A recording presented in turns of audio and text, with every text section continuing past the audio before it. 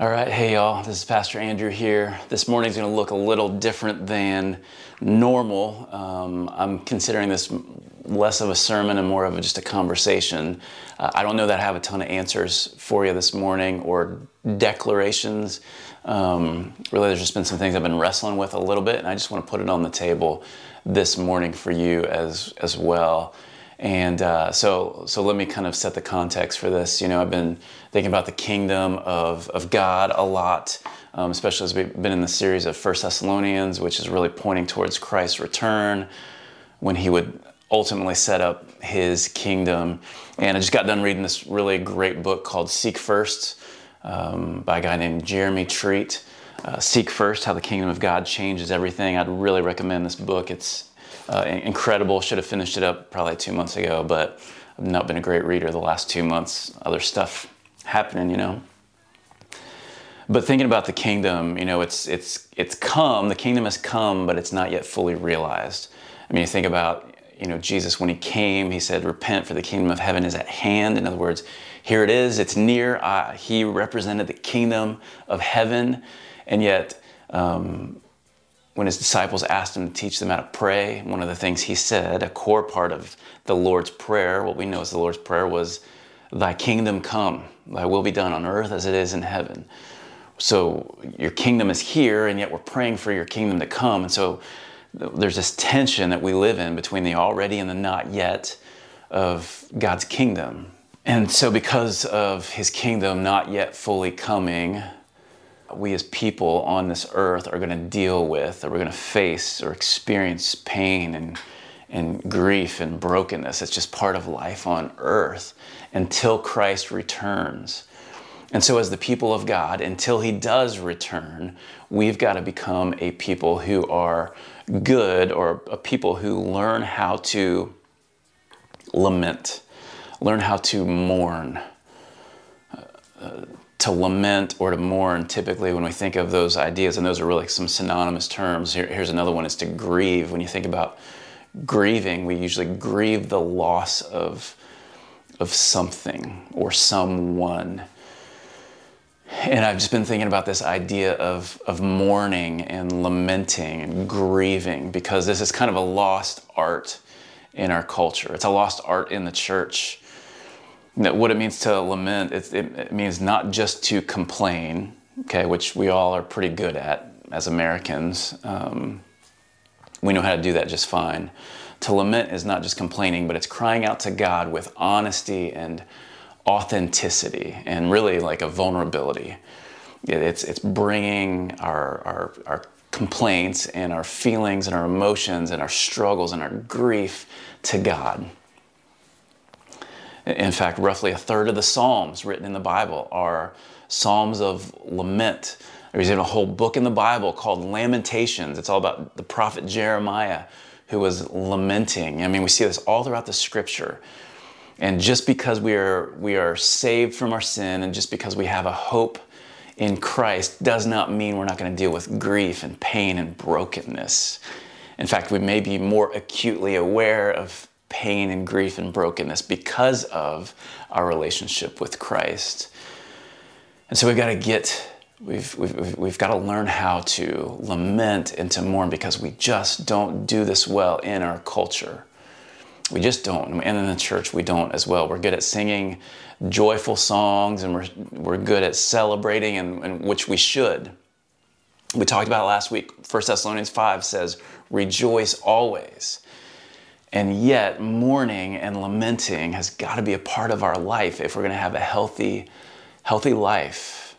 Because what we do, we tend to, rather than mourn and lament and grieve, we suppress and we ignore and we march on and we put on a tough face, we put on a happy face, and we don't mourn. And Ecclesiastes 3, let me just give you a couple of verses here. Ecclesiastes 3, written by Solomon, wisest man who ever lived. Ecclesiastes 3, you're probably familiar with this. Verse 1, "For everything there's a season and a time for every matter under heaven." Everything in life moves in seasons. And he says in verse number 4, there's a time to weep and a time to laugh, a time to mourn and a time to dance. our preference is that life would be all about dancing. I mean, maybe not literally, I'm a terrible dancer, I don't like dancing, but I want life to be about pleasure and joy and to be fun. And what the writer, what Solomon says is there's a time for that. There's a time for dancing, but there's a time for mourning as well. And you can't live life in this zone and act like this doesn't exist or that you don't need this. You need to dance, but there's a time for mourning. In fact, as you move a little further in Ecclesiastes chapter 7, it says, "It is better to go to the house of mourning than to go to the house of feasting. For this is the end of all mankind, and the living will lay it to heart. Sorrow is better than laughter, for by sadness of face the heart is made glad. The heart of the wise is in the house of mourning, but the heart of fools is in the house of mirth." What he says here is it's better to go to a funeral than it is to go to a party. Why? Because it's more fun? No, none of us would ever claim that. But he says the living will lay it to heart. In other words, when you mourn, rather than just celebrate and party, he says you reflect. It causes you to look inward and to not run from your emotions and run from grief, but to run into them, to embrace them. It means coming to God and not having any answers, but laying all of your stuff and your emotions and your feelings and your wrestling, laying it all on the table and letting God help you sort it out. This is what it means to lament and to mourn. It doesn't mean figuring everything out, but giving everything to God and sitting in that space. He says that the heart of the wise will mourn, will go to the house of mourning, but the foolish, and all they want is to be in the house of mirth. All they want is pleasure. But he says what happens when you mourn is that wisdom emerges. The heart of the wise goes to the house of mourning. When we come out of mourning and when we spend time in lament, what happens is wisdom emerges from that. It's not all fun and games. It's not just all about mirth. It's not just about the house of feasting. It's about wisdom. And again, in our culture, this is a lost art. It's either feast or famine. We just want to feast and have fun and pleasure. But the Lord tells us we've got to learn to lament as the people of God. And just think about it right now. There's a lot to mourn. Maybe you don't think about it this way, but there's a lot of things that we could mourn right now. For some of us, it's been several months of we've lost any sense of normality, and maybe some of us need to grieve that. For some of you, you're graduating seniors from high school or college, and you're losing out on that culmination, that celebration of all these years of hard work, and it feels like a loss. Man, you need to just not push through it. Maybe you need to mourn or grieve that loss. For some, it's the loss of work or your job or your income, and so there's some grief there. For many of us, it's community or relationship. We're feeling the weight of relationships that we don't have right now. Maybe it's big plans that you had or things that have been put aside that you've lost. We think of mourning as losing people, and that's very true. But sometimes I think what we miss is that the opportunity to mourn the loss of something in our life. I just have recently been looking back at things that have happened on this day, a year ago, and I love to always see what has happened through the years on this day. We do Time Hop as the app that we kind of use, but it showed a year ago, and my wife just today posted pictures. Today's Friday as I'm recording this. She posted pictures of our kids, first day of school, last day of school. And a year ago, she had done the same thing. We were still in Springfield, Missouri. And at that point, we were making plans to come here to South Carolina.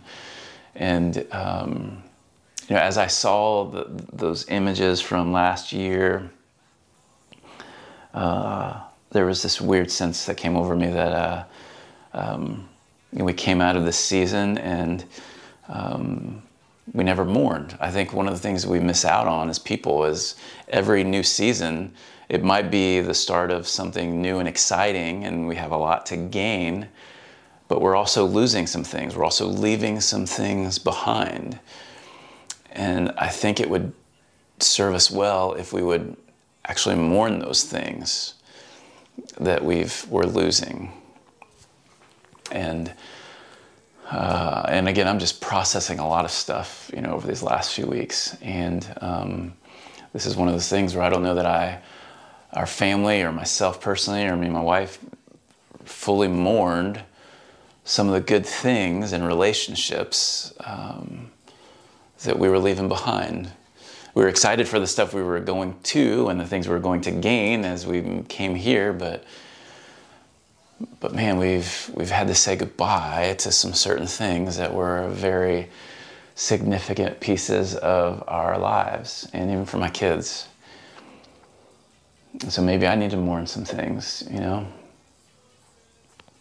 What I want to do is I want to spend a couple minutes, and I don't know how to do this. Again, I don't have answers this morning as much as I have questions and things to consider.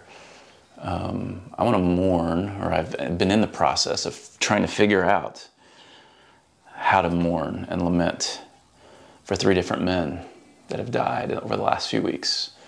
3 really high-profile deaths in our world in different ways. 3 very different men and stories and lives that were represented, but all very significant. One is a young man by the name of Ahmaud Arbery, who was a young African-American male who was shot and killed. Another one is a man named Darren Patrick, who was a middle-aged, 49-year-old Caucasian male who was a pastor, actually pastored in our state at Seacoast Church in Charleston, who died of a self-inflicted gunshot wound just a couple weeks ago. Whether or not that was intentional or accidental, we're not sure, but there's been a lot of pastors who have taken their own life in the last few years, and so that is, that is a safe assumption that it was intentional rather than accidental.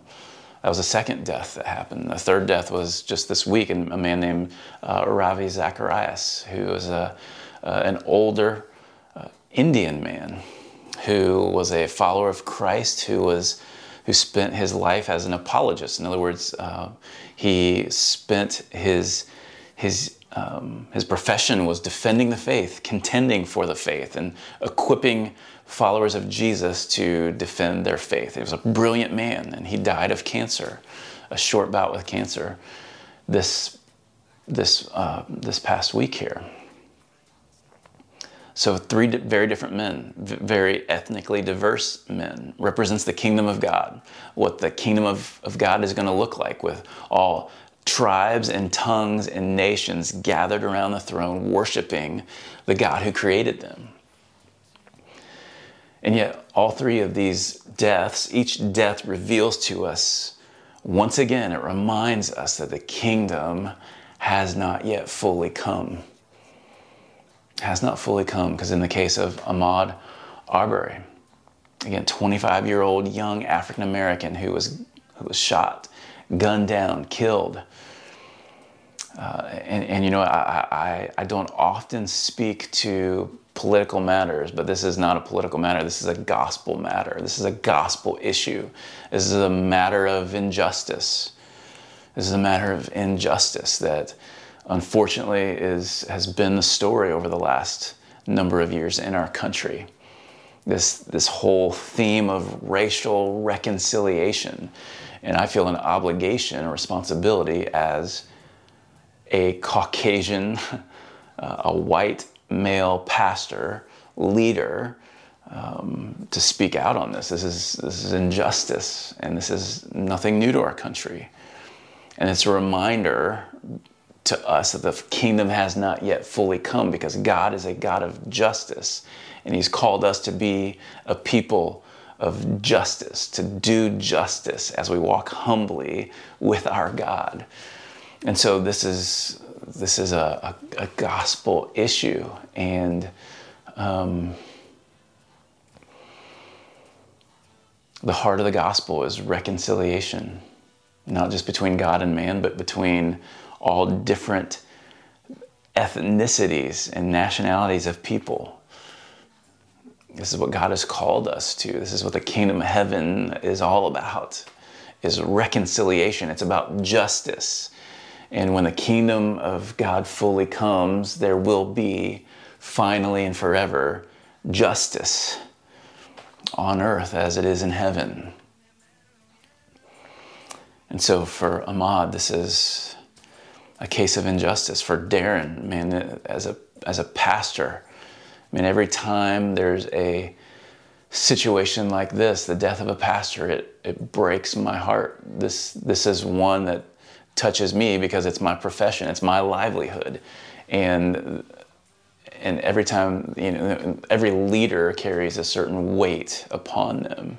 There's a certain loneliness that comes with leadership. But in the church world, for pastors in particular, there's a unique level of loneliness and discouragement and attack that happens for spiritual leaders. We talked about this a couple weeks ago, and how we're to honor them and pray for them.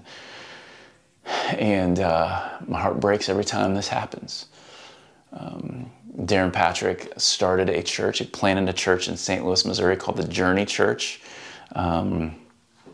There was a connection even for our family, for me, when we were in a season in 2015 trying to figure out what God had for us.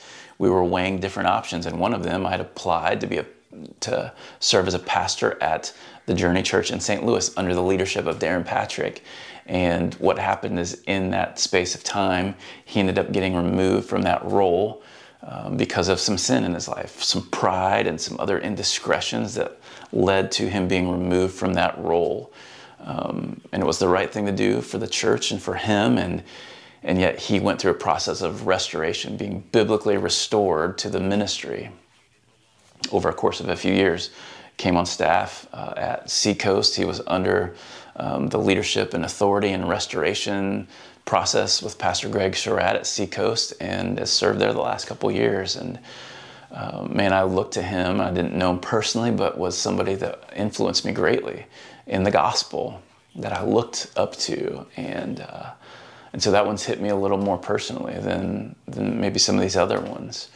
But there was maybe a deep-seated pain going on inside of him that reminds us we all go through pain and heartache, and maybe there's mental health issues and those things that touch us as well, and maybe touched him.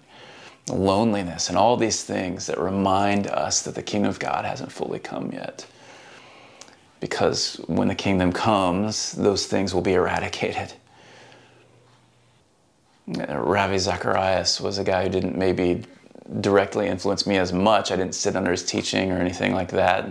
But I think indirectly I was influenced by him, and certainly have always respected and admired his work for the kingdom of God and for the gospel. And so the church and the world feels his loss as well this week. And so there's these different deaths that have taken place, and each of these deaths represents a human life lost. And each life represents a sacred being full of dignity and worth and value, because God created each one of these men in his own image. And so with that comes this intrinsic value and worth and dignity. Every single one of us, you have value and worth because you were created in the image of God. You have the imprint of your Maker upon your soul. And so every time a life is lost, whether it's through being killed or through suicide or through the natural process of deterioration of the body, man, it's a reminder that the kingdom has not yet fully come.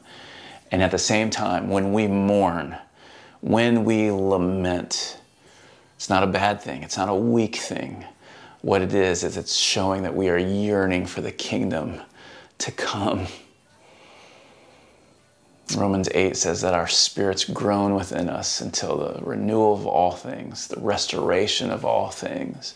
And when we mourn, when we lament, when we cry out to God about injustice or about our grief over death, what we're doing is we're yearning for God's kingdom to come, because that's when all things will be made new, when all things will be made right. Ravi Zacharias, he says this: in Christianity, the essence of each and every person, the individual reality of each life is sacred.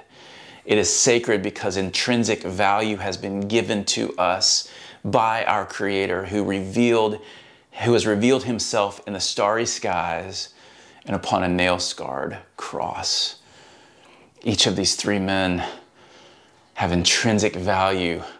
You have intrinsic value and worth because you were created in the image of your Creator God. And to mourn for any or all of these three men, to mourn for a loss of a loved one in your life, to mourn at the loss of something in your life it's to yearn for kingdom come. Jeremy Treat, I want to read this quote from him, again, from this book that I want to recommend to you, Seek First, which is about how the kingdom of God changes everything. He said this: this world offers much to enjoy, but when Jesus returns, he will bring the fullness of his peace, joy, and blessings. We should therefore long for his return, especially when the creation and its people ache and groan for renewal. We ought to pray the final prayer of Scripture: come, Lord Jesus. When lives are taken through another senseless shooting, come, Lord Jesus. When a hurricane or tsunami devastates a whole community or country, come, Lord Jesus. When another case of sexual abuse comes to our attention, come, Lord Jesus. If we truly believe what the Bible says about the eternal joy of the kingdom of God, we should be a people who yearn for the return of Christ. Even the greatest joys of this world, loving, laughing, eating, playing, even the greatest joys of this life are just an appetizer on the way to the banquet of God's eternal kingdom. The very last prayer of the Bible, Revelation chapter 22, the Spirit and the bride say, come. We are the bride of Christ, those of us who have placed our faith in Christ. And so the very last prayer and the next to the last verse in Scripture, Revelation 22, verse 20 says, he who testifies to these things says, surely I am coming soon. Amen. Come, Lord Jesus. It is the final prayer of Scripture, and it should be the prayer of our heart in lament and in mourning. That at the sign of injustice, at the sign of death, at the loss of people and things in our life, when we mourn, it's not a bad thing. It's not a weak thing. It's a good thing. It's a helpful thing for us, because it's a yearning for the kingdom to come, for the Lord Jesus to come soon. Is there something in your life, someone or something that you need to mourn? Is there someone or something that you need to mourn? Maybe you lost someone and you kind of pushed through it, or you suppressed it and you never allowed yourself to grieve because you wanted to be strong, and yet your strength is not found in ignoring or suppressing reality. It's found in mourning and lamenting and acknowledging Christ in the midst of your grief.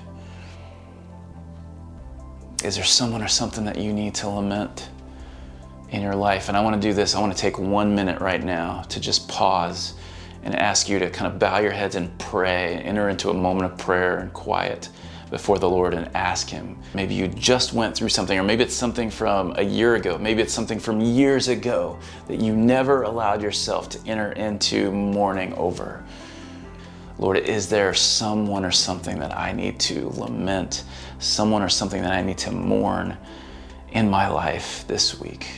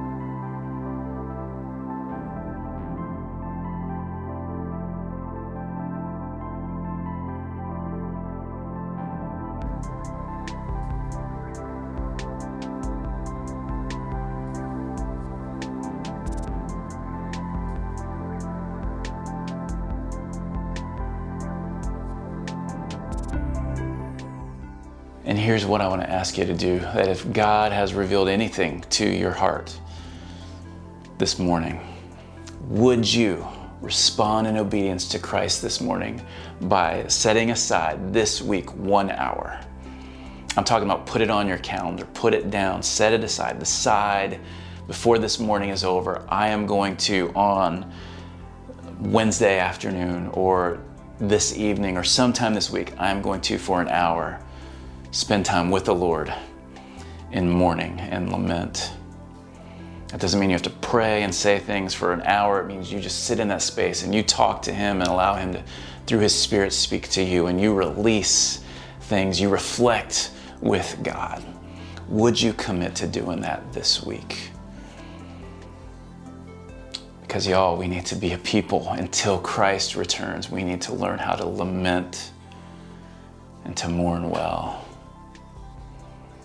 And so God, today I just thank you that you are a God who makes all things new, that we have the promise of your return, that though you have come and you have brought the kingdom near, it has not yet fully come. And so Lord, we continue to pray for your kingdom to come, and we anticipate, we look forward to the time, the day, the moment when you would come and you would make all things new. You would restore all things. When there would be no more tears, when there would be no more pain, there would be no more brokenness. But God, everything would be as you have intended it to be, that Eden would be restored. And so Lord, I pray that you would help us to lament this week as you have called us to. Help us to rest in that space and allow you to speak to our hearts and restore us and give us strength that we need that only comes from you. We pray in Jesus' name.